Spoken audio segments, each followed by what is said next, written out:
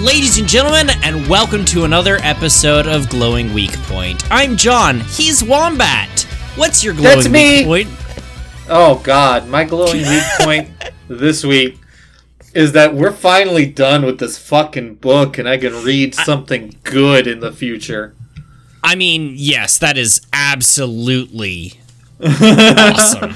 Like, it's incredible to not have to read any more of this. Right. It is a little weird, though. And I guess we can just talk about that for, like, half a second. That we're reading only 3 of these. And the point where we're stopping is in the middle of the current storyline. Yeah, and I don't care. I do not care. It can remain unresolved. It's a little annoying, but I do not want to give this author any more money. And also, at the same time, like, it's not like he was focusing on it that much, so why should I care? Yeah. Half of the book does not really involve the main plot at all. He could have cut out all the fucking bullshit and then finished the story in this book, probably. But he had to do... I mean, I'll get into it with the very short recap we have this week. But... yeah, I noticed it was minimal at best. Well, that's because the second half of the book is nothing. You can summarize the second half of the book in 2 sentences. And I did. Pretty much. Yeah. What about you, John? What's your glowing weak point? Oh, there's a few things to choose from. Like, I have my new snake enclosure about halfway built, which is pretty cool. Speaking of the snake, I had the nieces and nephews over once last week, and they got to come handle the snake and see it. They love snakes, so it's kind of a treat for them. Snakes are cool. And I've done a lot of research on ball pythons, so I know a lot and can talk about a lot regarding them. So give us a lesson on ball pythons. Ball pythons are typically considered like terrestrial snakes. They hang out in the ground and they slither down termite dens. That's the common thing that people say is like their native home is inside of termite dens. But in actuality, ball pythons are semi-arboreal, which means that they hang out in trees a lot as well. Especially well, I mean, termites also eat trees, so that makes sense. Yeah, from the inside. They hang out on the outside. And yeah, they also, a lot of people say that they really don't care about basking in heat or anything. They just get all their heat from ambient heat. But that doesn't sound right. I mean, technically, in their quote-unquote native locales where they hang out, such as termite dens, they don't get to go outside at all. Like, they don't get the sunlight at all, so it really is just ambient heat. Except for, as we already know, that's not strictly true. And they do go outside onto plants and shit. If you give them the opportunity to bask, guess what? They like to bask. Yeah. Might be cryptic basking, where they only, like, stick a little bit of themselves out for heat. But it turns out the sun is better for warmth than ambient heat. Correct. Yeah. So, yeah. It's a couple of facts. Cool. And that was our newest segment on the show. Python facts. All right. Well, let's get into it. Part 1. We're talking about the games we played. Did you really say part 1? I did. I said part 1. It's so awkward. Segment 1. Ooh. So you played 2 Pokemons. So tell me about the Pokemons. Okay, so it's been a while since we've talked about games. So the Pokemon that I've played was, a while ago, I played Pokemon Ruby, and I only used ground types. Unless we talked about this already. No, we have not. Okay, so I only used ground types to beat Pokemon Ruby, which meant that I had a big old Claydol, I had a Flygon, I had a Swampert, because Mudkip's the best. I had... Ooh, what else? An Aggron who was entirely fucking useless. No, you know what? We have talked about this. I've ragged on Aggron already. Yeah, but I thought you had done a different... I didn't think it was Ruby that you had done. I thought it was... It was Ruby. Because Ruby has... Oh, what's the... There's one of the Pokemon that's exclusive to Ruby. Groudon. It was Groudon? Yeah. Groudon was my 6th team member, and But I don't remember you having a legendary on your team. You sent me shit about your last game, because I mean you've talked to me about it, but that's not necessarily why we're here. I see. Strictly speaking. Yeah, I mean, so the team started with Mudkip, came a Swampert, you know, and then the second team member that gets added is the Aaron, becomes Aggron, totally useless throughout pretty much the entirety of the run. Just no point to having him. Spent a lot of time grinding that thing up, only to never use him, really. This is the layout that you ran and talked about on the podcast, which does not include Groudon. Oh yeah, this was the Sapphire run. Yeah. Oh, you know what? Because Aggron wasn't on that team. Because Aggron isn't ground type. I'm misremembering that. Yep. That's right. That's right. My second team member... I knew you hadn't talked about your all-grounds team. That's right. My second team member wasn't until after the 3rd gym, because that's when you get access to Numel. Becomes Camerupt, it's a fire ground type. So the first 3 gym leaders I had to do with Mudkip only, which was fun. just soloing the game with Mudkip.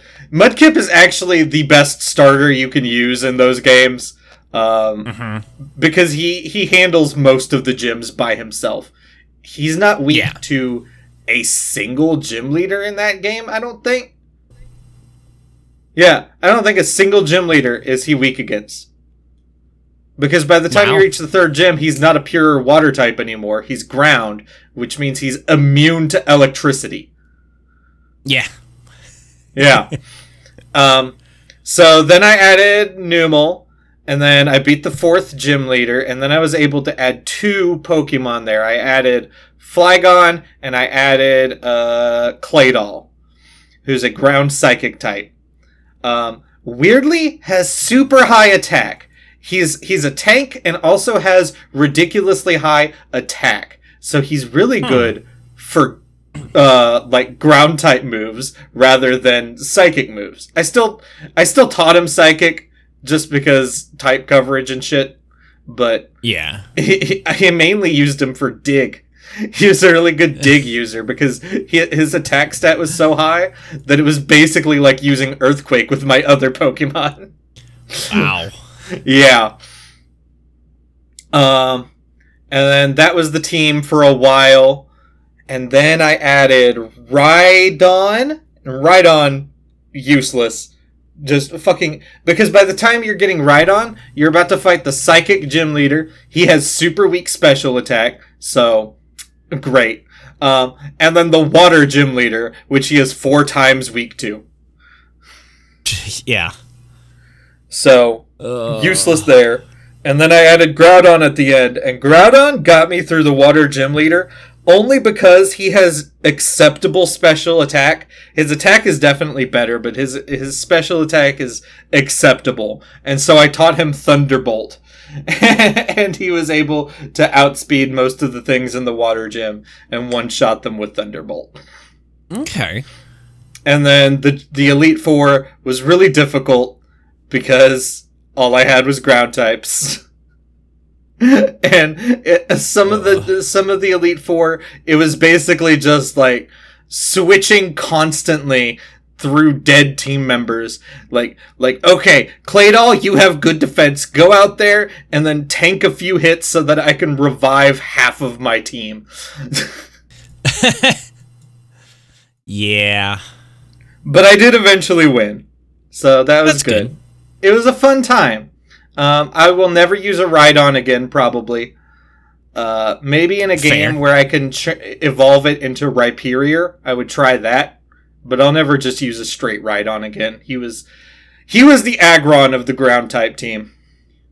Yeah. What about you, John? What did you play? Well, I guess you've been talking about Pokemon a lot recently. I've been talking about Destiny for the last year and a half. We've been doing this. A year and 3 months we've been doing this. Yeah, thereabouts. Yeah. So I don't think we've talked about Destiny, talked about games at all since the new season has dropped. We've talked about games. It's nearing the end of the season. We've talked about games. No. The new season of Destiny. Oh, I see. Oh, your main talk about Destiny this season has been the event that happened that you abstained from. Yeah, so that event happened and I abstained from it. And then the last we talked, I was working on finishing out my Grandmaster, and we didn't. Oh no! I am a failure in that there was one strike that we just couldn't do, and then everyone bitched out at the last minute and didn't want to keep going and trying. So damn. Yeah. Yep. So I no longer have a perfect run of Conqueror. I'm now missing a Link, and that's depressing to me. But then the new season popped, and it was cool. There was a previous zone called the Leviathan. It was actually the site of a raid, and they took the raid out when they did the Destiny Content Vault, but they have brought back that location with a slight twist where it's now an open world zone and you can run around there and fight nightmares and stuff. And they did a incredible job setting up that zone. It is probably the most fun place to just fuck around in right now. I've spent to just be in the game. Yeah, I've spent a couple hours in there just not really doing anything but running around and killing random enemies and opening chests and stuff. So a lot of fun, and the story's really good. They're three of the main characters are being haunted by their pasts, like literal nightmare manifestations of their past, and they're one by one coming to terms with that and accepting and evolving as characters because of that. So it's really cool. I enjoy it. And there's a new dungeon that came out, and I can't talk about it because I haven't done it yet because I like to do it blind, and everyone in my clan has done it already. They did it day one and I couldn't, so fuck them. I'm doing it. Scrounged up 2 people to do it with me, so can now actually do it. Okay. All right. Cool. All right. Next. I can touch on Pokemon Leaf Green real quick. So, this is a Nuzlocke that I'm doing right now. Okay. And it's going pretty well. I had a death early on because I was training Magikarp because I wanted a Gyarados because I needed a water type, and that was the best water type that I could get at that moment. And so I was switch training a Magikarp, which takes forever because it's in the slowest leveling group. oh my god, do I fucking hate Magikarp. And in the middle of that, I was fighting a wild Mankey, and I switched to my Spearow, and the wild Mankey hit Karate Chop with a critical hit, so my Spearow went from full health to no health in one hit. So, that was really unfortunate early on in the run. Even worse, I've since replaced Gyarados with Lapras, so, like, he wasn't even a full... like, he just got me through the part of the game until I could get to Lapras. That was the entire purpose of Gyarados. So, really unfortunate. But that was the only death I've had so far, and I've got a team full of Pokemon I don't normally use. Like, my starter is Venusaur. I'm very much a Charizard guy. I love Charizard. Second, Blastoise. Blastoise is great. It's a turtle with tanks on it, or with cannons on its back. That's fantastic. Yeah. Venusaur is just like a dinosaur with a flower on its back. It's weird. I don't like it that much. But he's pretty good. I like him enough. Then I've got a Hypno, who is weird. Hypno is a psychic-type Pokemon, but he, like, isn't a great special attacker. He's, like, okay at it at best. But I've got Hypnosis and Dream Eater on him, so he can put things to sleep and then do shit tons of damage and heal at the same time. Yeah. So that's great. My own Mankey is still around, which is amazing. Like, he's a Primeape now, but when he was a Mankey, Mankeys have, like, 0 defense. They can't survive, like, any hit at all. So the fact that I've kept him alive until I'm at level 40 now feels pretty good. Feels pretty good. And then I've got a Ninetales, and this was one of the reasons why I played Leaf Green instead of Fire Red, is that Leaf Green has both Bellsprout and Vulpix in it. And if my starter died, I wanted to have the opportunity to use a Bellsprout instead of Venusaur. Yeah. And then I wanted to use Vulpix because I've never used one before. Because when I was a kid, I had a copy of Fire Red, which meant that I never got to see a Vulpix. Yeah. Nope. And Ninetales is pretty good. Just confuse things with Confuse Ray and then flamethrower them to death. That's the strat. Yeah. Lapras, of course. Lapras is great. Surf, Ice Beam, pretty good. I've got Rain Dance on him now, and I'm going to go hunt down to Thunder TM so that he can make it rain, and then Thunder will have like 100% accuracy or some shit while it's raining. That's crazy. Yeah. So it'll be way better than it normally is. Yeah. Yeah, that's crazy. And then my 6th team member that I'm training right now is a Doduo.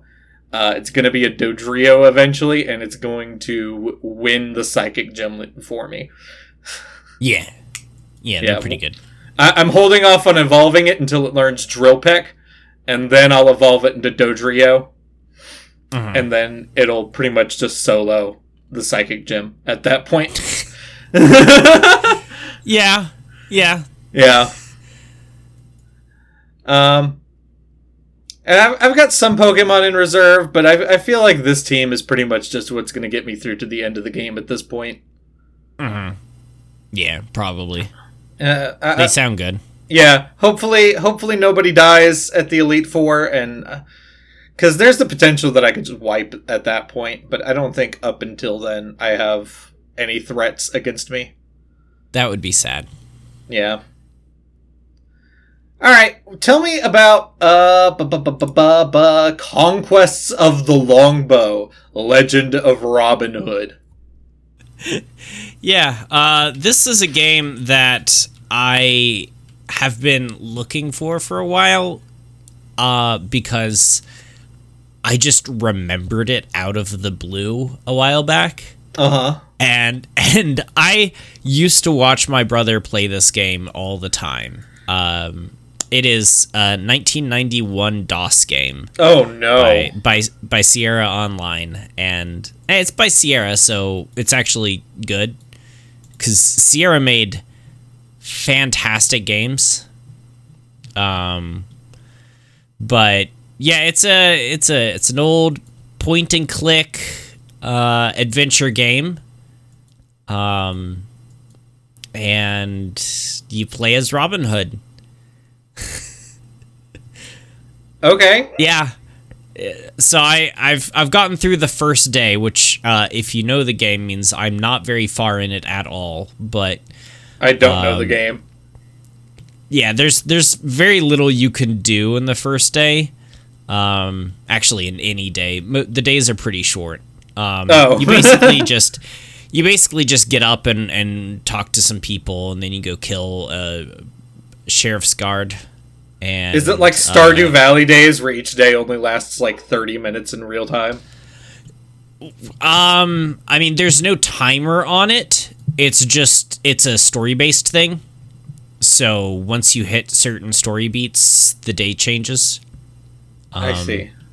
Yeah, you go back to your camp and you go to sleep. So yeah, they're pretty tight turnarounds on the days. Are all of the Robin Hood characters there? Yes. Yeah. There's Friar Tuck, Little John, Will Scarlet, Alan Adale, Much the Miller's Son. I don't even know that one. Everybody else I recognized from the Doctor Who episode where they met Robin Hood, because that was a fucking thing. I don't know that last one.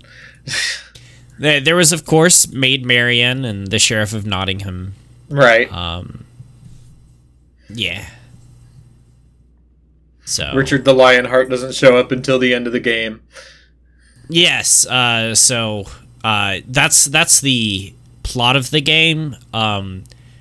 Richard the Lionheart was captured in Austria and held for a ransom of 100,000 golden marks by King Leopold, but Prince John refuses to pay the ransom, so it's up to Robin Hood to collect half of the ransom to help the Queen ensure Richard is released.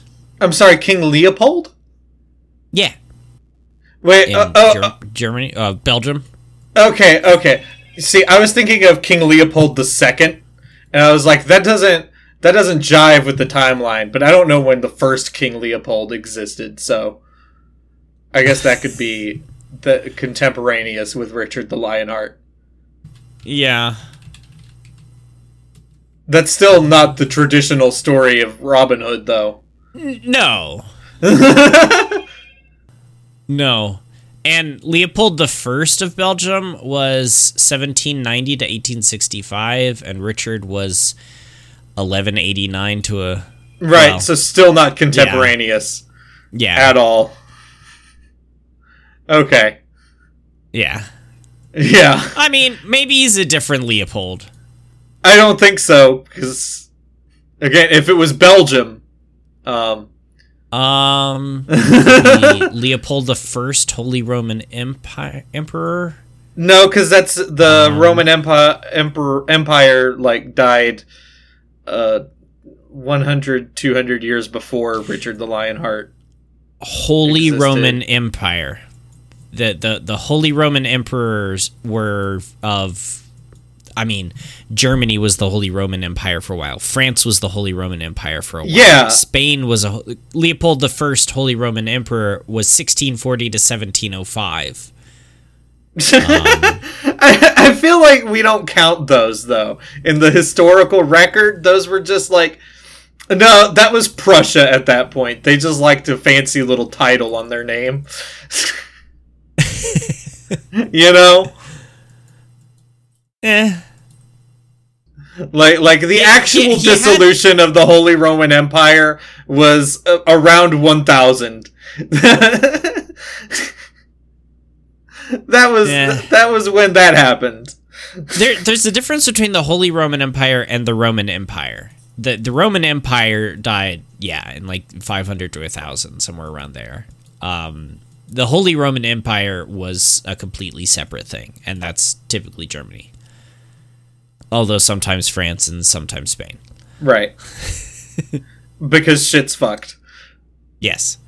Yes. I think it's just whoever the Pope liked the most at that point. I think that's what that was. Yeah. You're not wrong.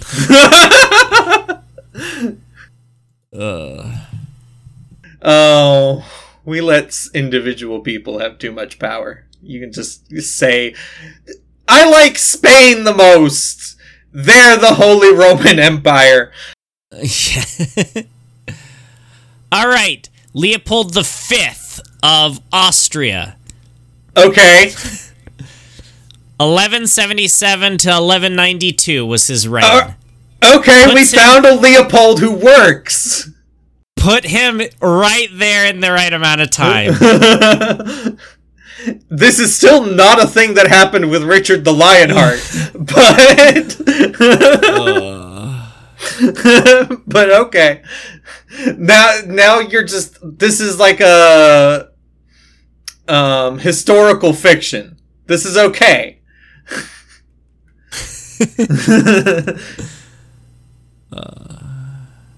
All right. Holy shit! No, it's actually what happened. Fuck. What? Okay, so I got it. Am I totally wrong? This is a thing that actually happened? Duke Leopold, as commander of the German contingent, demanded rights equal to those of the two kings, King Philip II of France and King Richard I of England, but was rejected. Okay. When the banners of the Kingdom of Jerusalem, England, France, and the ducal flag were raised in the city by Leopold's cousin, Richard removed Leopold's colors, and the Duke wrathfully left for his Austrian home where he, blah, blah, blah. He proceeded to the court of Emperor Henry VI and complained bitterly about Richard, who also was suspected of involvement in someone's murder. The emperor probably agreed with King Philip, already in conflict with the English king, on Richard's capture. When Richard left the Holy Land, he found the French ports closed and sailed up the Adriatic Sea. He took the country road from Aquileia across Austria to reach the Bavarian states of his Welf brother-in-law Henry the Lion. Whilst traveling under disguise, he stopped at Vienna shortly before Christmas 1192, where he was recognized and arrested in Erdberg. Initially, Duke Leopold had the king imprisoned, and he was brought before Emperor Henry VI, accused of murder, and a ransom of 35,000 kilograms of silver was paid to release King Richard. Holy shit! Yep. That actually happened! Today we learned the actual happenings of... That's insane! I had never heard that before. No, me either. That's cool. Wow. All right. They really had the balls to arrest Richard the Lionheart. Yeah, bizarre. Absolutely bizarre. Like, and he didn't just cut them down in the street. Because he totally could have and still gotten away with it. Yeah. Yeah. Oh, man. Insane. What? I don't know. It's still weird that they made that the plot of the Robin Hood game, though. Yeah, no, it is. Like, you did that, did you? Like, I thought it was traditionally he went off to do one of those crusade thingies. Yeah. Yeah. Weird. All right. Well. Okay. Yeah. Let's move on to. Oh yeah, we played a mobile game. Oh no, wait. Before that, Hades. Hades. Tell me about Hades. So I was visiting some friends, and they played Hades a little bit while we were all high. And then I was like, you know what? I haven't played Hades in a while. So when I got home the next day, I started playing Hades again. And I was like 5 wins off from the actual end of the game. To see the credits roll, you have to beat the game like 10 times. Uh-huh. And I did that within 2 days. Yes. And I've beaten it a couple times after that, too, because there's also an epilogue, and there's a whole bunch of characters with little subplots that you can, like, resolve their issues with. And that's good. I really like Hades a lot. Also, I used to really hate the bow. The bow as a weapon, just in general. And I used to really love the spear. And now that's, like, completely reversed. I cannot stand the spear, and if I get lucky enough with the bow, it actually becomes really fucking good. So, right. That tastes change over time. The shield still sucks, though. The shield is still easily the fucking worst weapon. I don't know why the shield exists. I don't know why they bothered putting the shield in there. It doesn't need to. Yeah. But yeah, the Hades is just a great game. It's just such a fun time. Every time I open it up and I do a run, it's so great. I don't know how anybody could dislike Hades, and I've never heard anybody who does. So yeah, if you haven't played it, just play Hades. Yeah, there's nothing bad about Hades. Like it's just a supremely well-made game. Yeah. I got into a relationship with Megara. It's great. Yeah. And I'm working on opening up the relationship with Thanatos too. It just takes longer because he like randomly shows up. And if he doesn't show up during a run, you don't get to talk to him. Yeah. So but I'm getting there. And right. I know from looking it up that you can be in a polyamorous relationship with the both of them. Ooh. Yeah. So that'll be exciting. Alright, we can talk about the mobile game now. Yeah. Alright, well, yeah. We picked up the mobile game we announced last week, Soul Knight. What do you think of it? I think it would be better if it was on Steam.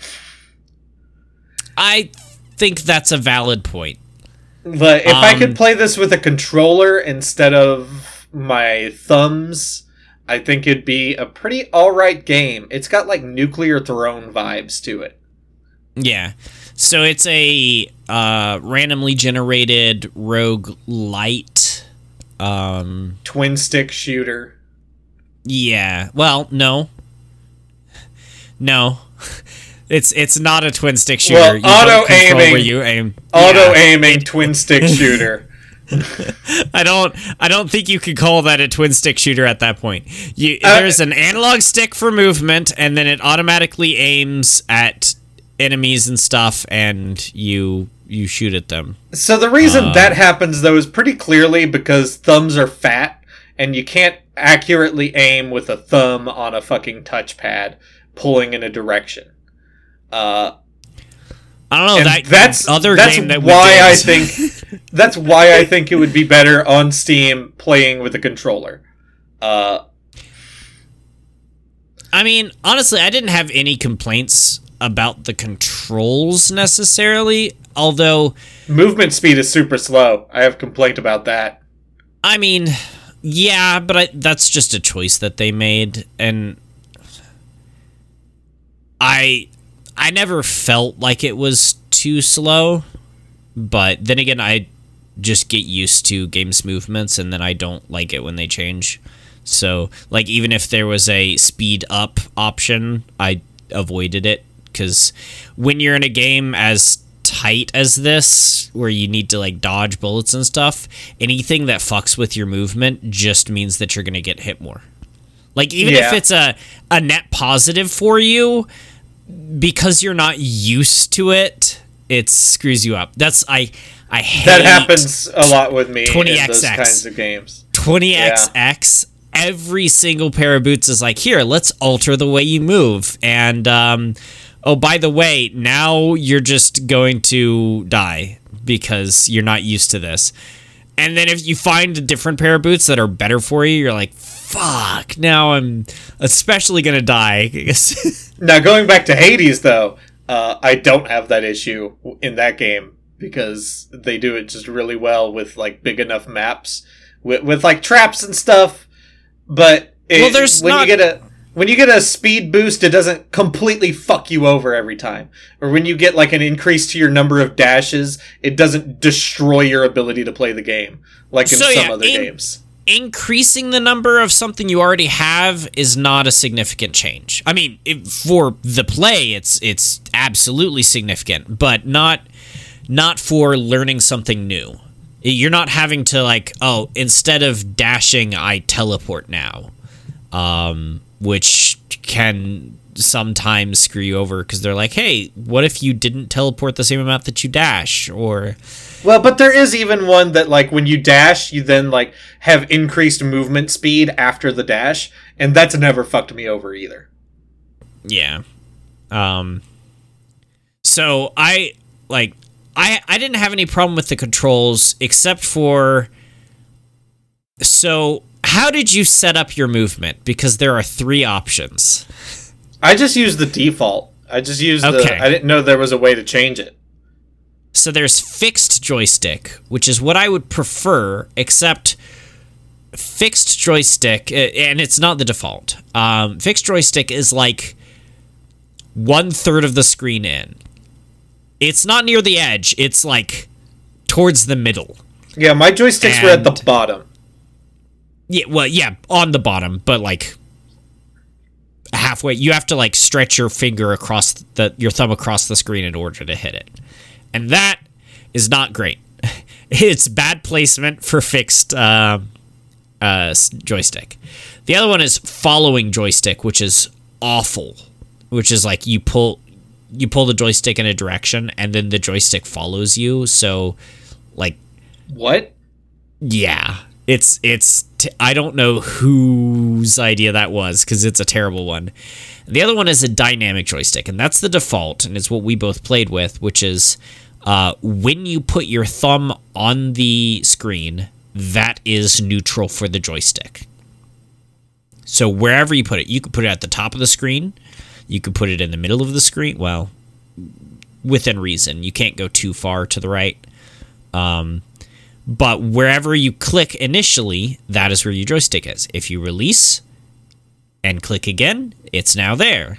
So anytime you take your thumb off the screen, you make a new joystick. And that's convenient for, the fixed joystick is not where anyone should put it. So you can put this wherever you want. But then if you like accidentally lift off for a second and then you put it back down, suddenly you can't go south anymore because you clicked too far to the south, and now it can't drag very far that way. Yeah. So that was annoying to me. Yeah. But the game itself is incredibly enjoyable. It's playable, definitely. Did you get any achievements for this? I got beating the 3 levels. Oh, really? You played a lot of it, then. No, I actually did that my first run. Okay. Yeah. And then I thought the game was super easy, and I just set it down. And then I was playing more of it today like right before the recording, and I could not replicate my first try win. So, like, you beat the first, second, and third boss? Yes. Okay. I also have beaten all of the bosses, and I didn't get a damn achievement. That's because the game doesn't automatically log you in. What the fuck? Yeah, you have to go to the main menu and log in. Oh, that's bullshit. Yeah, because I also didn't initially get the achievements, and then I was back at the main menu, and I was just clicking on buttons, and one of them logged me in, and suddenly I leveled up like twice and got 3 achievements. Okay, then yeah. I guess I need to do that, because, yeah, I didn't do it on my first 2 runs. I was kind of just screwing around and getting used to it, and then on my 3rd run, I was like, yeah, that's everything. I beat the game. Did you unlock any other characters? I have the lava character, Lava Knight. I didn't even see the Lava Knight. I unlocked the Rogue, and I played with the Rogue a little bit before, like we recorded. But yeah, my win was with the normal Knight. Okay. Yeah. Yeah. The Rogue starts out with a couple of swords, and they suck. I genuinely like Bad Gun. Bad Gun? Yeah. Oh, the bad pistol? Yes. The generic weapon that you start with that has zero to, like, I hate melee. Melee sucked. The melee did absolutely fucking suck. Melee sucked, so I never did melee. But sometimes you run out of energy and the game forces you to fucking use melee, and it sucks. It sucks. I never once ran out of energy. I did because I like big guns. I like guns that shoot a lot. So I would go for oh yeah, I did too. And then I would shoot so much that they ran out of energy. My winning run, I got a upgrade, and because you could go to the weapon upgrade things and they'll craft you an upgrade for your weapon. I got one that was a crystal that you put into your gun, and then every time you shoot, you have a chance to get energy back. Huh. And so I put that on a very fast automatic rifle. Good some tight. Thank you. And sorry for the edit. And every single shot was basically refilling my energy. So I didn't have to worry about that at all. Cool. But yeah, really good game. I really enjoyed it. And yeah, I agree. It would probably be better on Steam, but I didn't think it was bad on this. I think they did a pretty good job making it work. Yeah. No, I think the game is definitely, like, it's one of the better ones we've played. Mm-hmm. Definitely. I think it's probably the best one since the first one. Yeah, probably. I'm trying to remember what that was. It was a punching game. Yeah. Yeah. Yeah, One Punch limited edition. Because we played One Punch, and then we played Golden Soul, which was trash. And then we played absolute garbage. Grim Quest was pretty good as well. I still have it on my phone and play it from time to time. Again, it doesn't give achievements, so we can just keep playing it forever. Yeah, exactly. Yeah, I got the upgrade for that, so I don't have to see ads. Like, this one's definitely more up my alley than Grim Quest was, so. I'll agree with that, yeah. It does take more time, though. I think my personal ranking would be Soul Knight, Grim Quest, One Punch, and then Golden Soul. Yeah, I'll agree with that. Yeah. All right, game facts. Game facts. The facts about the games. This week we're talking about Taco Bell Tasty Temple Challenge. What the fuck? What the fuck is that? Taco Bell Tasty Temple Challenge is a 2000 DOS first-person shooter developed by Brand Games and published by Taco Bell. They still made DOS games in 2000? Yeah. Why? I mean, 2000 was still pretty old with games. Like, lots of DOS games came out in 2000. Really? Yes. Huh. See, when I'm thinking 2000, I'm thinking the PS2 came out that year. Yeah. Like, why are we still fucking with DOS? We're 2 years off from Kingdom Hearts. Come on, man. Get your shit together.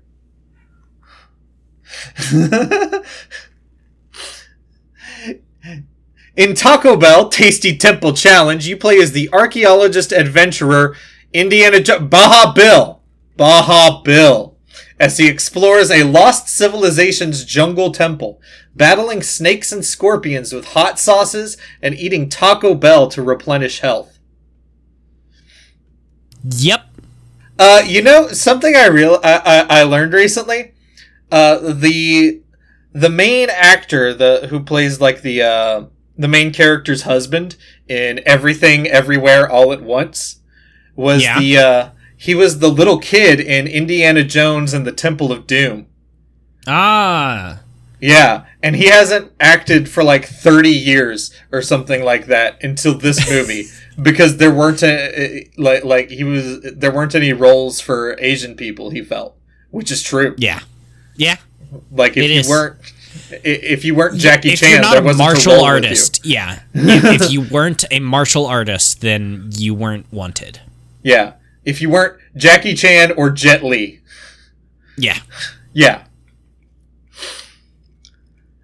Built as a Doom-like, the walls and other environment are fairly high resolution for 2000, and the sauce packets you pick up and use, as well as the chalupas lying around as health, might as well be real pictures scanned in, albeit very low res. But I guess that's where the budget went, because the cartoonish enemies almost give MS Paint art a bad name. Oh, is this what they look like? Yes.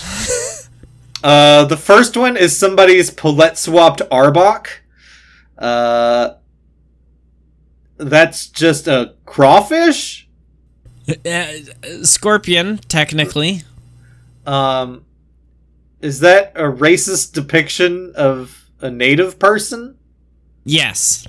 Yes, that is a green native. And then flames fire. that would look embarrassing on the side of a car, much less in a video game. Then again, most flames look embarrassing on the side of a car. Most. There are some good ones. I'll give benefit of the doubt to some. There's a few. Oh god, this is bad. The snake with its mouth open looks the worst. Yes. Yeah.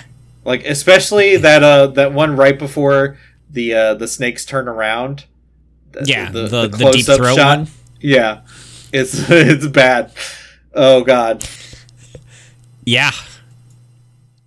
Also, why chalupas? Listen, the chalupas are the worst menu item at Taco Bell. Chalupas, but it heals you the most. Chalupas suck so bad. Like, if you go to Taco Bell and you're like, I'm gonna get a chalupa, you have no friends. I mean, because of course not. A friend would don't stop let friends you. order Taco Bell. Well, specifically chalupas. No. No, because like Taco Bell is fine to get with your friends when you're all like high. You're all super fucking high, and you're like, let's get some Taco Nuggets Bell. Nuggets are always a better choice when you're high. Come on. I mean, the only better choice is Chester's hot fries. That's the only better choice. Archimedes could not find any information regarding the credits of the game, other than it being developed by Brand Games, who claim to have made games, training games, and game-like flyers for in-store promotions for the following companies: Pepsi, General Mills, Pizza Hut, Samsung, Purina, don't buy Purina, ever, by the way, Bic, JP Morgan Chase, MetLife, Canon, Johnson & Johnson, City, and more. So, they made shovelware for weird brands. Yeah, like what do all of those have in common? Nothing. Not a damn thing. They're big corporations. That's the only thing. They're all run by billionaires. There's like banks on here, insurance companies, Purina, like dog food, pins. By the way, the worst dog food. Like, when I'm saying don't buy Purina, I'm so serious. It can kill your dog. Do not buy Purina. Go for IAMS. IAMS is simultaneously cheap and, generally speaking, good for your dog.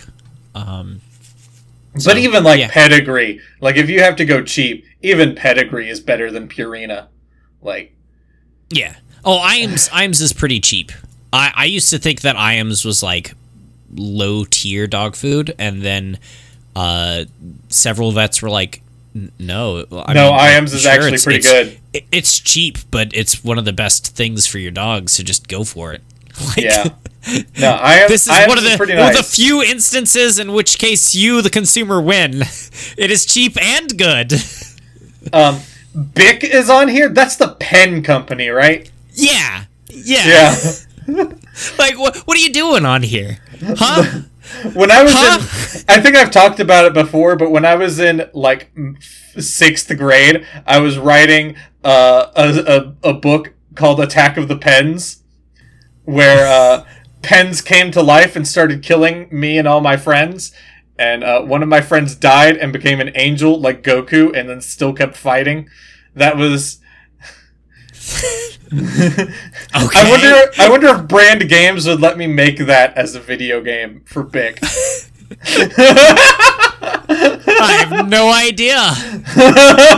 And then we got the Band-Aid company, Johnson & Johnson, on here. Like, well, that's reductive to call them a Band-Aid company. They're a mega corporation that make most of the fucking daily necessities you need. Like from lotion to fucking shampoo to deodorant to Band-Aids. But does that make this like... Okay, so it's the shampoo company. Like, right? What are you? Shit, they made stupid for a game. They made the COVID vaccine that I got. Yeah. You went. What were the others? Moderna. Moderna. You went Moderna. Yeah. You can have that health information from the internet. All right, Didn't go on. Pfizer? Didn't go Pfizer, though? No, didn't want to go Pfizer. Like, when you're going big pharma, don't go the biggest pharma. I get you. Yeah. I mean, if you're going to put a P in front of it, actually, like, make it pronounceable. Pizza Hut. Well, Pepsi, I mean, now you're just being... Pfizer. Now you're just being petty. I'm allowed. The P is very much... It's needed in the word pneumatic. Come on. It's true. And pterodactyl. And pneumonia. Psoriasis. Keep going. Okay. I forgot where I was. Okay, 5. Their backstory talks about them being first into the advergame market, and the games being fringe. And also they only claim to be active for almost 20 years. I guess they wanted to pretend this never happened, or their even earlier attempt, the 1998 game Mr. Pibb, the 3D interactive game, which was also a Doom clone built in the same software. They were not the first in the advergame market. Come on. No, they absolutely were not. And at the time they were making games were not fringe. Games have not been fringe since the early 90s. Yes. Yes. That was the last... By the time the PlayStation comes out, games are no longer fringe. No. Final Fantasy VII sold millions of units. By the end of the NES, games are no longer fringe. Like I mean, with the agree. The pure market share that Nintendo had, like, nah, you can't call games fringe at that point. I agree, but people will still be like obtuse, and I'll give them like the SNES era also. I'll give them that also. But by the time of PlayStation, N64, Dreamcast, we're not dealing with we're not fringe anymore. We are billion-dollar corporations at that point. Yeah. Also, Mr. Pibb has a video game? I need to play this game. I love Mr. Pibb. It's better than Dr. Pepper. That's God. Mr. Pibb is so good. It's the best soda. In Mr. Pibb, the 3D interactive game, you play as a student on their first day of school. But a mad scientist has turned all the other students into zombies. And the only way to do it is to drink Mr. Pibb and belch at the zombies. Yep. I allowed you. I read it. I read it like it was written. I did read it like it was written. But Mr. Pibb and Dr. Pepper do not taste remotely similar. I get that the same market. I get that Mr. Pibb is the answer to Dr. Pepper, but they do not taste at all the same. I hate when people do. It does not discount Dr. Pepper. It is its own thing. Here you go. Dr. Pepper and Mr. Pibb are closer to each other than they are to any of the other sodas. Agreed. Okay, so we agree they're in the same boat, the same section. I agree they don't taste the same. But it's like saying that Egypt is close to Morocco. It's in the same continent. It's in the same continent, but it's not remotely close to each other. No. I think that's putting it a little bit too far apart.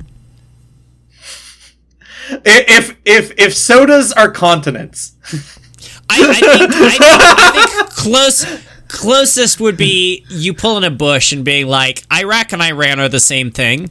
Oh no! and again, they're very different. They're close to each other, but they're very different.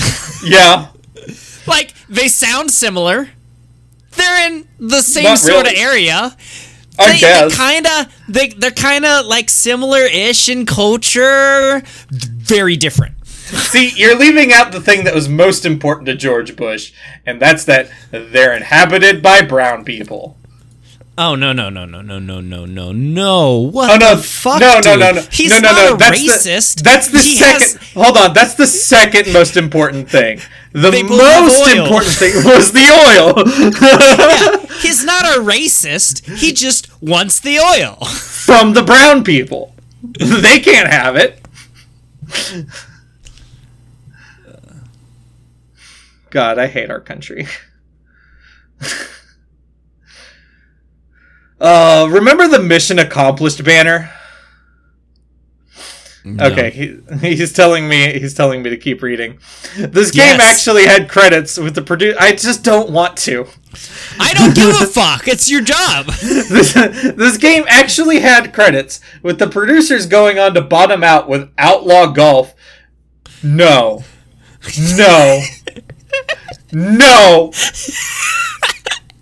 And Panty Raider from Here to Immaturity. They switched companies. And the artists actually going on to work on interesting things like Borderlands and Command & Conquer. How did you tie this back to Panty Raider? I didn't know. That was like 3 or 4 episodes ago. Nah, it was like 1 or 2. It might even have been the last one. I don't think it was the last one. Because wasn't that the same episode where we had Milky Season? No. No? Here, let me see. It was totally the Milky Season episode. Come on. It's not. No, it was last episode, Darkened Sky. Really? It was packaged alongside Outlaw Golf, and Simon & Schuster went on to produce Panty Raider. What? I've blacked out at some point. I must have blacked out at some point. Simon & Schuster are related to Panty Raider? Yes! This was last episode! Oh my god. Listen, my mind couldn't accept that that's real. That must be what's happened. Yeah, so, like, every single I like, some of the things I plan ahead of time. Like, I saw that, like, this was Taco Bell, and I did, a tiny bit of research and found that Mr. Pibb was connected. And I was like, oh, cool. I've got a 2-for-1 thing here. Then, when it comes the actual time to research this, and Archimedes goes in and does the deep dive and gives me all the details afterwards, I'm always shocked with, like, holy shit, this is connected to this other thing. Or, oh, this other thing that I never expected pops out of there. Like, I never expected Panty Raider from Here to Immaturity to be connected to Simon & Schuster. But then for it to come out twice in a row? Listen, yeah. All these have like somehow found their way to being connected to each other somehow. It's almost as if big mega corporations that want video games made for their shitty products are all in like one big circle jerk, and they're just they're just spraying it at each other, and these games get made. At this point, we've found that there's like at least 4 or 5 different circle jerks. I bet if we dug deep enough, we would find the ways they're connected. It's cool though that the artists actually got on to, got out of the outlaw golf business and Panty Raider business. Actually interesting things like Borderlands and Command and Conquer. Good job. Yeah, they like the Red Alerts, which were the good ones. Cool. Yeah. Good job. Except for on Panty Raider. Similar to how Taco Bell Tasty Temple Challenge was distributed with kids' meals at Taco Bell, Mr. Pibb, the 3D interactive game, was only distributed in Happy Meals at McDonald's. Weirdly published not by McDonald's itself, but by Coca-Cola. Ugh. Yeah, it's weird. Like, it makes sense for Mr. Pibb, the 3D interactive game, to be published by Coca-Cola, but, like, at McDonald's? Oh god, I just scrolled down and there's so many more facts. What are we doing? We're doing fact number 9. I saw a big white space and I was like, that must be the end of the facts. And then I scrolled down to the next page and there's still more. Both of these games are developed using the software 3D Game Studio, currently in its 8th numbered version, and was at the time effectively just an open source Wolfenstein Doom clone engine.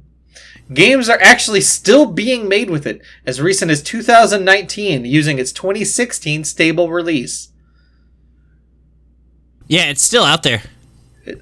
People are still making shit with it. Uh-huh. The shit that made Mr. Pibb the 3D interactive game. Yeah. I didn't recognize any of them. But they're still being made, and they're out there. Yeah. They're making money somehow. Somehow. Doom clones were, of course, very common in the late 90s, early 2000s. It's no surprise that adver games would seek out that success as well. But the most popular of all the Doom adver games, and probably the most successful adver game of all time, wasn't just a clone, but a straight-up mod. Is it Gary's mod? It's Gary's mod. It's not Gary's mod. Although, to be fair, Gary's mod is the most successful mod of all time. Yeah. It's like the only one that I can name, like, off the top of my head. Yeah. I mean, other than, I think CSGO is a mod? No. CSGO is a Steam, Valve-produced game. I thought it was a mod of Half-Life. I thought that was how it started. I mean, it's... No. Counter-Strike's been around for a long time. CSGO is just Counter-Strike developed by Valve in the Half-Life engine. I see. It's not a mod. I mean, and I say the Half-Life engine. It's not called that, but the source engine. Right. Huh. But yeah, I heard somewhere that it was a mod, but okay. No. It was developed by Scratch for itself. Like it was intended to exist. Okay. Chex Quest is a 1996 total conversion mod of Doom, developed by Digital Cafe and published by General Mills. In Chex Quest, you play as a soldier of the planet Bazoik, clad in a Chex-shaped suit of armor. using Zorchers to teleport the invading slimy green Flamoids back to their home world. And I just had a stroke. Yeah, I could tell. Your voice changed and everything. I'm like smelling burnt peanuts. Oh, usually it's toast. Yeah. No, this is peanuts. It's like a double stroke. I'm having a stroke on both sides of my brain. Man, smelling burnt peanuts sounds like a Georgian stroke. No, it's an Alabama stroke. It's the stroke. It's the stroke when you have when you're also thinking about Jimmy Carter for some reason. I mean, Jimmy Carter's a Georgian. Shut up. Yeah, I don't know why you're saying Alabama. Georgia's known for its peanuts. Alabama's known for its peanuts. Alabama's known for its incest. That's it. Shut up. Georgia has peaches. Alabama has peanuts. George Washington Carver, goddammit! Louisiana had peaches. Georgia's got peanuts. Georgia, they're literally... Come on, man. I am slamming my desk right now. Peaches are from Georgia. That is the only place you should get peaches. They're not. Oh, I'm sure they're not. I'm sure they're not natively from Georgia, but that's where they live now. I would say 90% of the peaches you've eaten in your life have been from Louisiana. Also, George Washington Carver came from Missouri. Fuck you!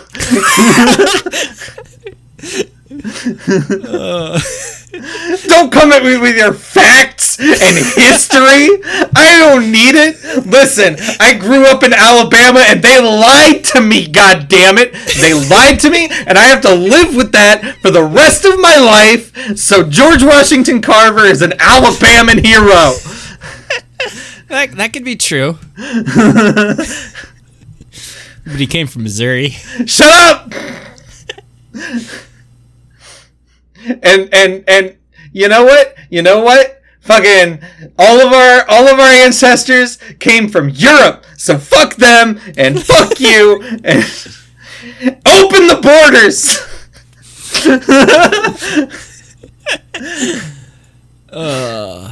Except with Florida. Close that border. I mean, you can just like Looney Tunes saw off Florida and let it float off into the sea. Oh, that's okay. Yeah. Just make sure you don't accidentally get Mobile with it. That's my birthplace, and I need it to stick around, even though I've never really been there in my life. Just don't accidentally clip Alabama. If you happened to take Alabama and Georgia with it, that would be fine. I don't see how you would accidentally get some of Georgia, except maybe around the swamp. Maybe if you accidentally did Mississippi and South Carolina too, they're no big deal.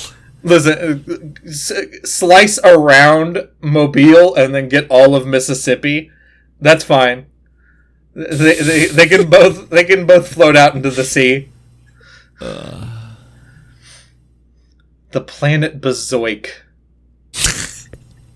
Yeah, we're not done.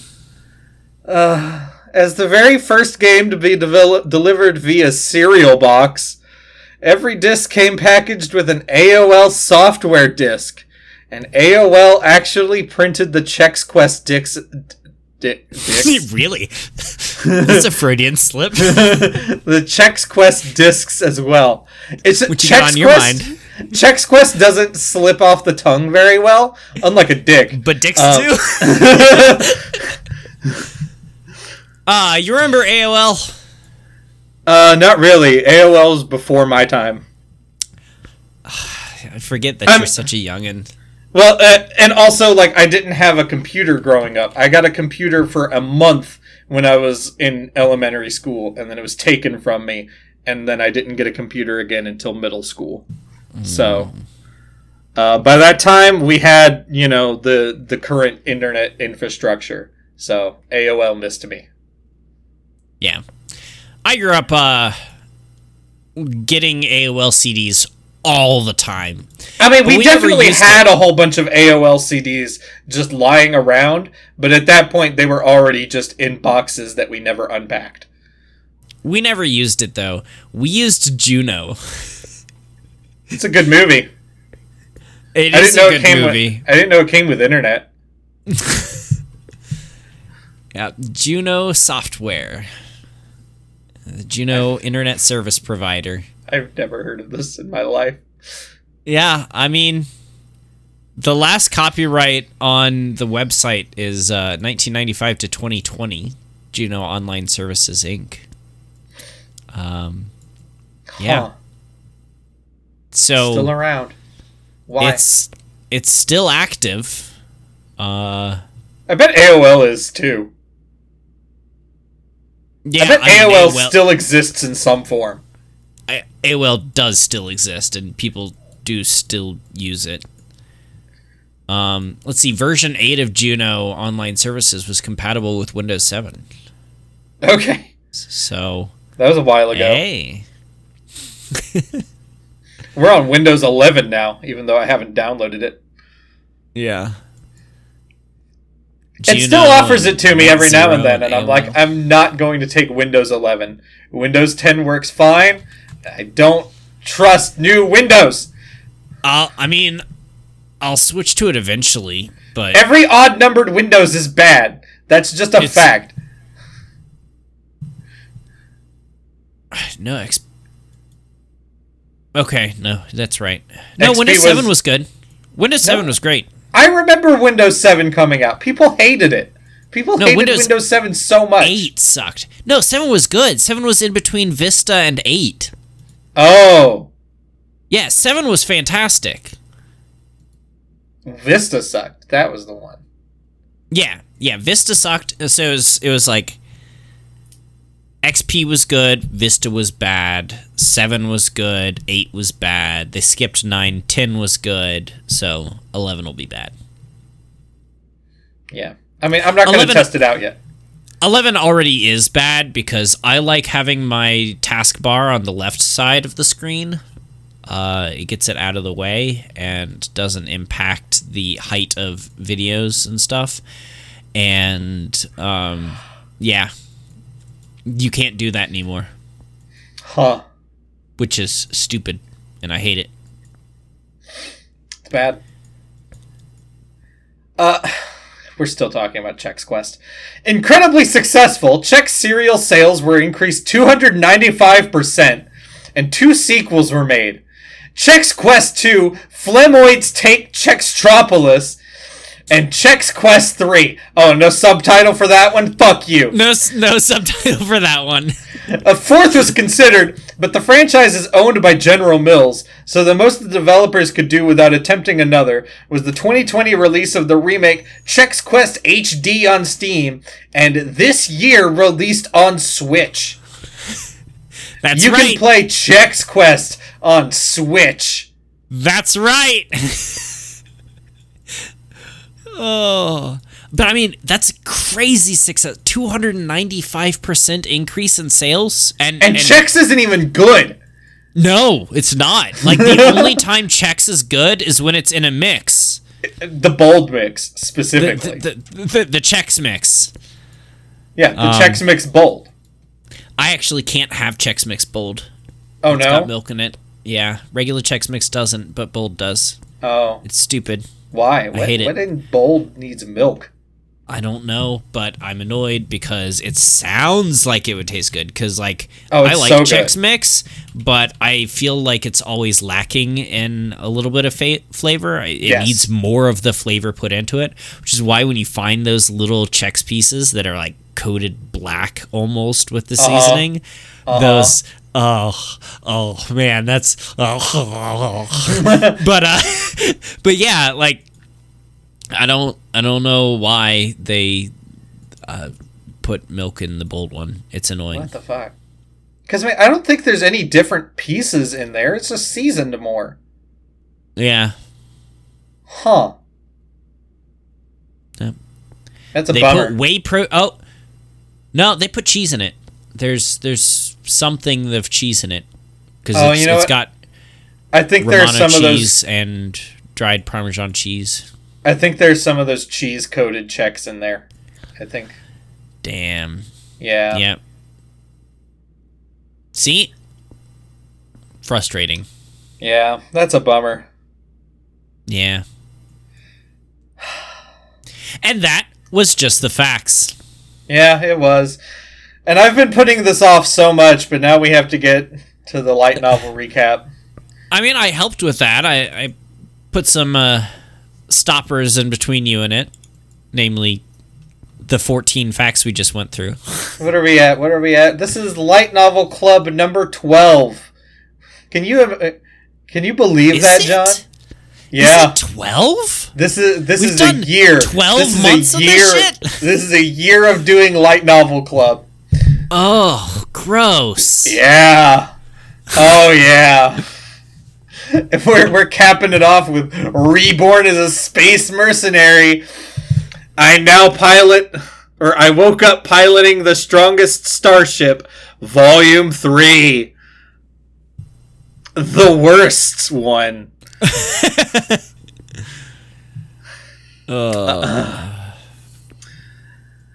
So, I've got a short recap here today. We've already touched on that, so let's just hop into it. Yeah. With so many of our recent books, the difficulty for me has been in summarizing what amounts to nothing.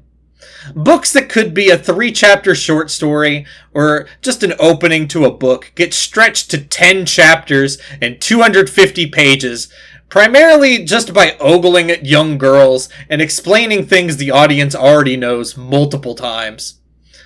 Reborn as a Space Mercenary 3 is no exception to this. Our trio of space fucks arrive in the Sierra system for vacation, only to be attacked by space pirates as soon as they arrive. While looting all their corpses, because of course they easily beat the pirates, they find a cryosleep escape pod stowed away inside it. They take it to the local colony's port authority to report it and crack it open.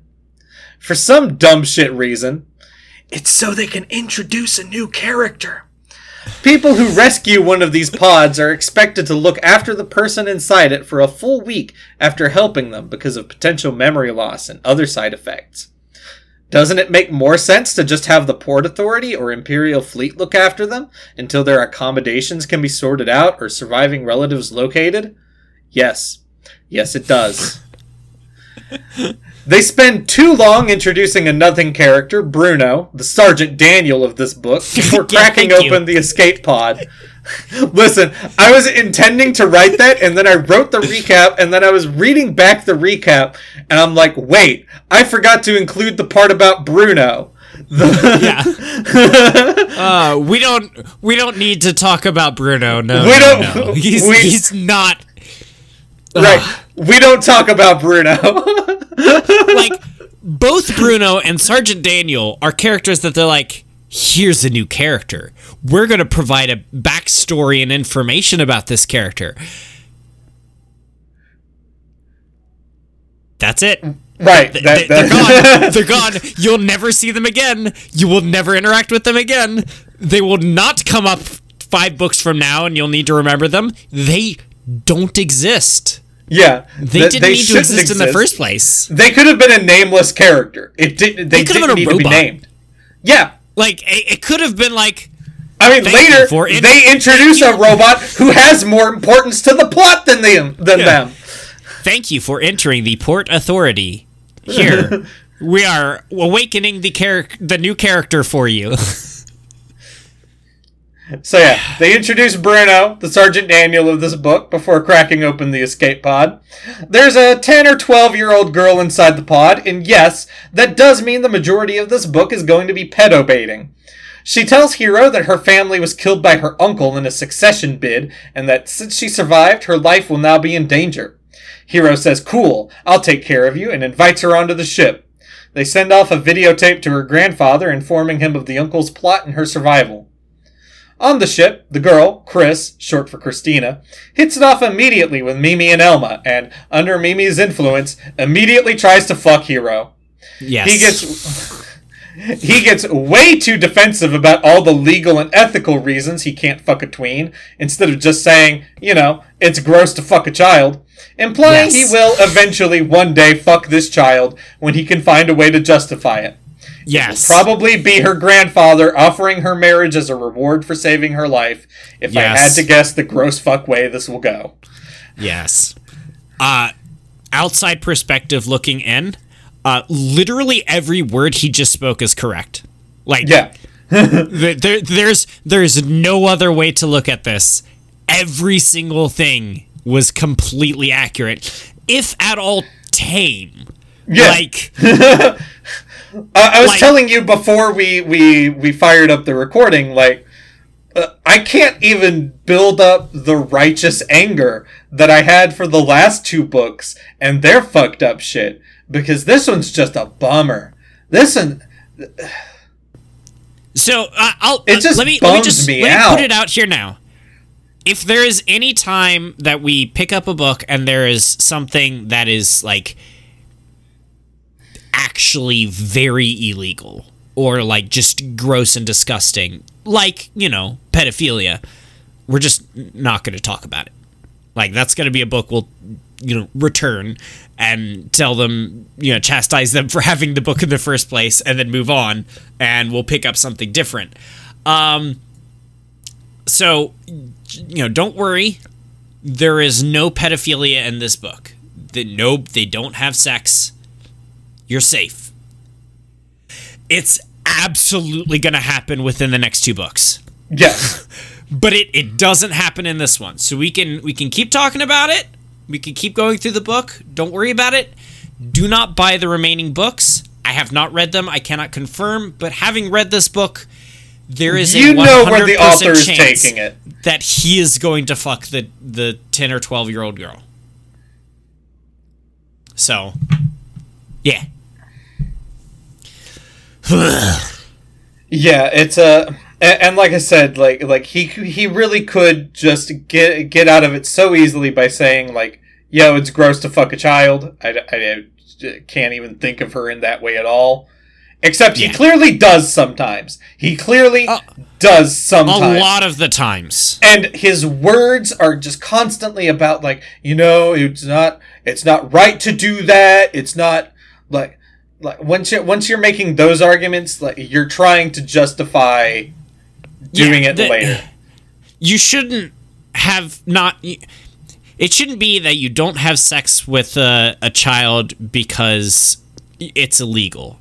It should be that you don't have sex with a child because that's disgusting and repulsive and morally abhorrent and vile and and gross and disgusting. Blah. Like, there's one point where he sleeps with her, like takes her to bed and like comforts her because her parents are dead, and he somehow makes that gross by being like, this can't be a regular thing, though, because, like, it's okay this one time, but if it keeps happening, like, who knows what will happen? You know what will happen! You have control over yourself! Yeah. I don't know that he does. Like, if I had like a 12-year-old niece or nephew, and I was comforting them, and I was like, yeah, you can join me in bed, at no point would the thought even cross my mind of, like, but this can't be a regular thing because I might fuck my niece. Like, yeah. No. Like, what the fuck? Yeah. It's so insane. Like, he is a sociopath. He is... The author is definitely a pedophile as well, because the term sleep with someone has connotations. Like, it has a clear connotation of sex. You do not sleep with a child, you take a nap with a child.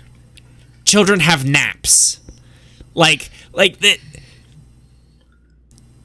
It's like, clearly every single level of this character is the author sexualizing them, and the main character also sexualizing them. And trying to argue his way out of having sex with her, but very half-heartedly.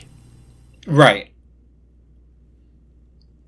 It's disgusting. constant. It's constant. Yeah, that's the entirety of this book. Yeah. It's just him saying, like, I can't fuck that child. I can't fuck that child. Not because it's gross. No, not. I mean, it is gross. It is gross, but also it's illegal, and it's like it's not right because like I haven't even met her grandpa yet. It's like that. How does that matter? Please tell me. How does that matter? Right. And I'm disgusted. I'm just disgusted. Elma goes out into the colony and is immediately followed by people, presumably working for the uncle, so they set up an escape plan involving spending tons of money setting up different resort locations, before only going to one after killing any attackers the uncle sends after them when they leave. So if we just, with that sentence, we went from maybe a sixth of the way through the book to halfway through the book. Yeah. That one sentence. And you didn't miss anything. No.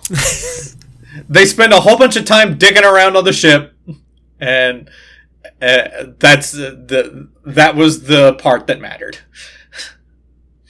If you're wondering if there were any better ideas than this, yes, there were.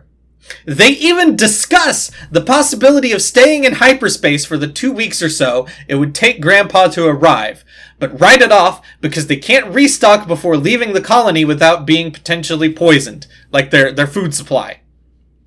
Do they conveniently pick up tons of food and water from the ships they shoot down on the way to vacation hiding? Yes! Do they utilize that to act on that much better and safer plan? No, because we need to see big old 15-year-old titties, damn it. My God, I want to fucking die. Yeah. Like they literally, they loot the fucking ships that attack them, and they get months worth of food and resources from that. Months. And at that point, they don't say, oh, you know what? That idea about staying constantly on the move in hyperspace and they introduce this technology that can pull you out of faster than light travel in this book, but conveniently it doesn't work when you're in a hyperlane. So like they can't fuck with you if you go into hyperspace. They can't. It's impossible. They can't do it. So you could just stay there for 2 weeks, and you're fine, and you're fine. You're okay. But instead, we go to the fucking beach where he completely fucking takes off the 15-year-old's bikini. Yeah. Yeah. They reach the resort island without incident and dick around for way too long. Hero builds a maid android, ogles the women, discounts male fashion entirely, and sleeps with the child, not in that way, while being disgustingly defensive about it. They listen to an unrelated story about the machine intelligence revolution, something that had not been relevant in even a minor way before now, but is at this time implied to be behind the entirety of the Gracken Empire. And if you're thinking that sentence came out of fucking nowhere, think about how I felt reading the goddamn book when all of a sudden they just sit down around a table and listen to a machine tell them about the thousands of years worth of fucking machine intelligence history. Yeah. Right after its fucking dumbass shopping trip where I got super mad at him for being like, well, men don't need to care about fashion. Yes, you do!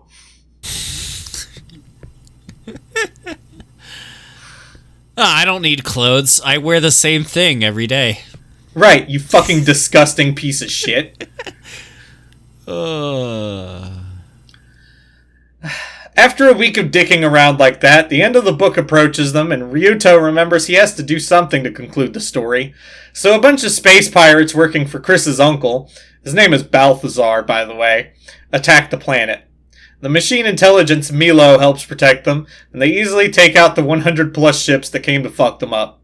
Near the end of the battle, they're able to contact the Imperial fleet, and who shows up but Lieutenant Commander Serena. They agree to work together to take out Balthazar. Chris decides to stay on Hero's ship because she's still trying to fuck him, and the book thankfully comes to an end. Yep. Oh, and I totally forgot to say here that they also... The maid android joins the ship. Yeah. Yeah. And he's definitely going to be fucking that android later, too.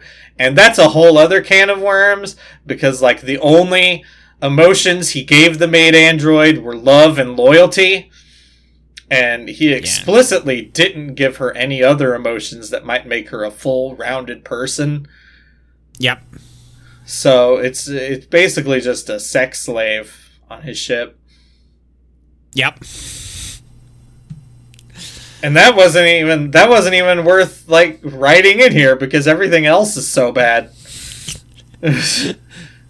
I wish that it was hyperbole, but it's not.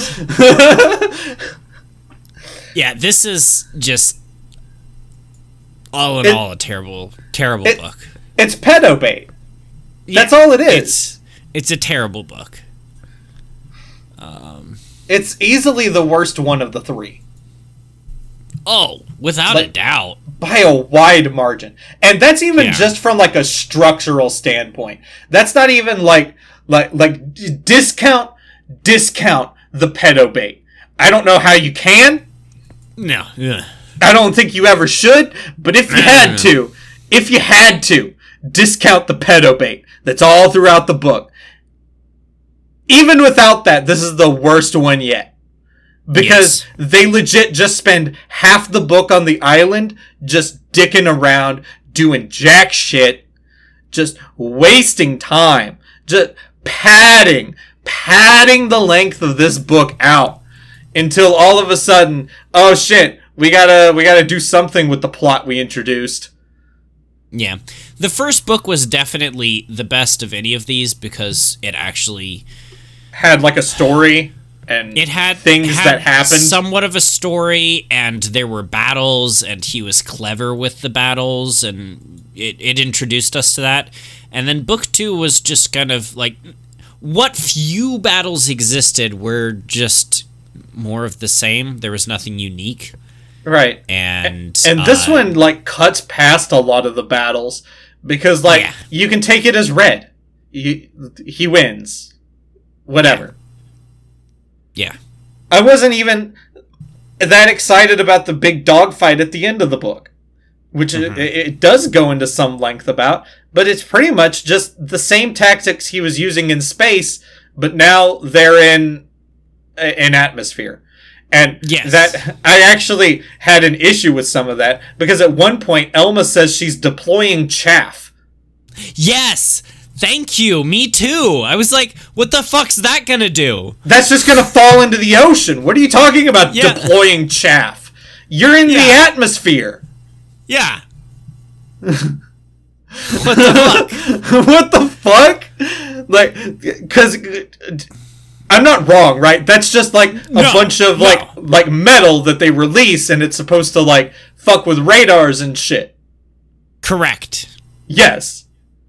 So, when they're fighting over the planet, why are you deploying chaff, Elma? You're supposed to be good at this.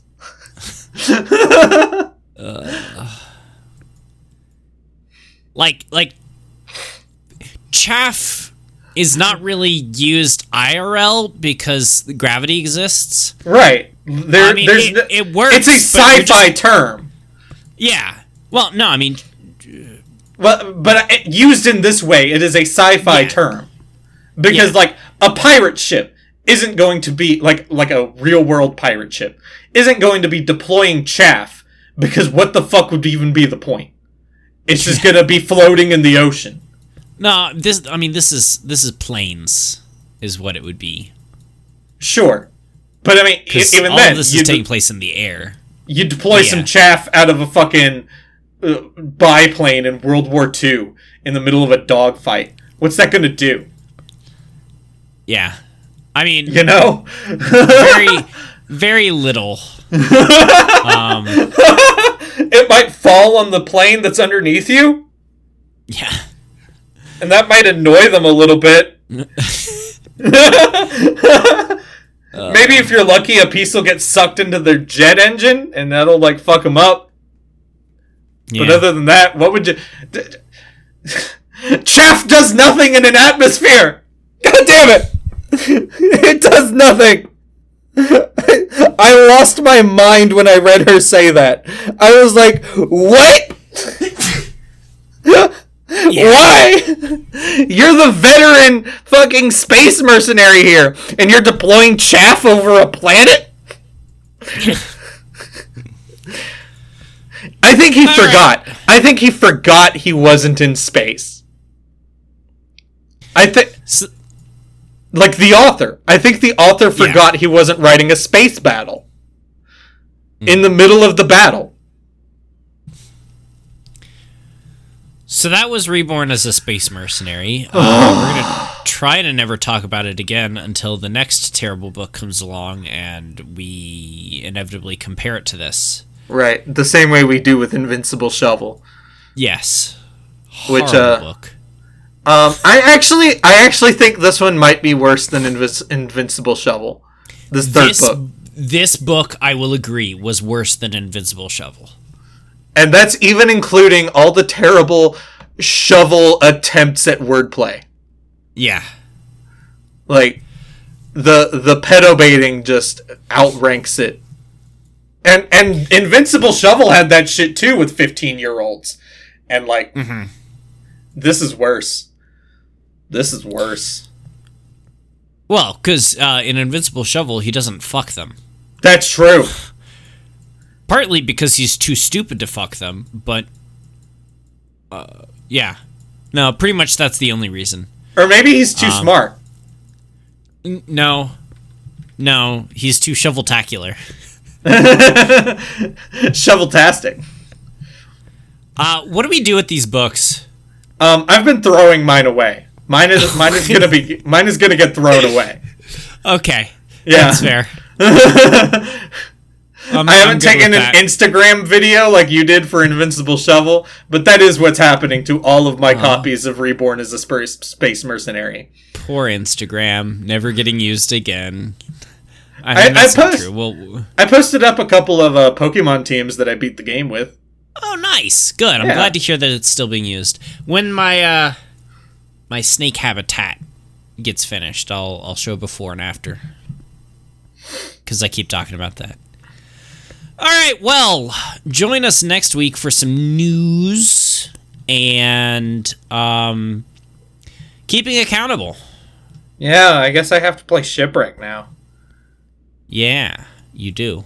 You left me in front of a mini game. I did. All right, well. What are you looking forward to next week, Tom? I started talking before you, but you were faster at saying it.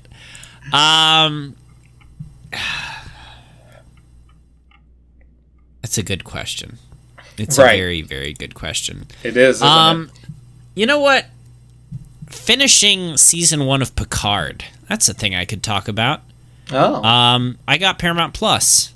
So I've been watching through all of the shows, and they're fantastic.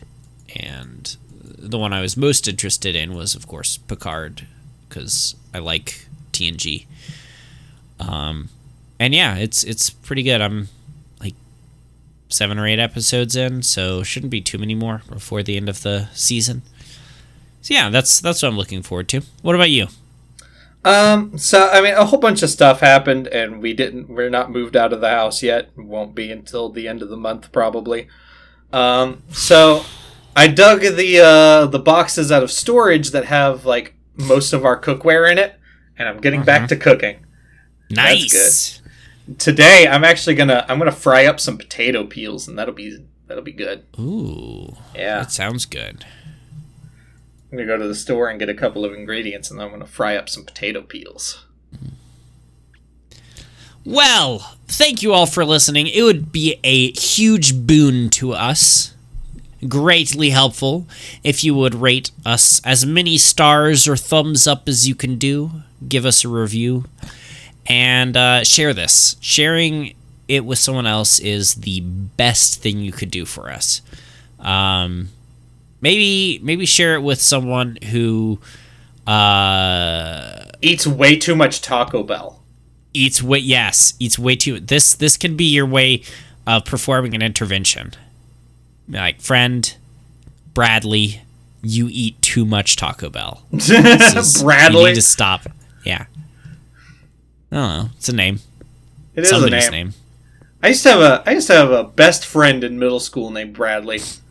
Oh. He actually gave me my first copies of Star Ocean Till the End of Time and Final Fantasy X.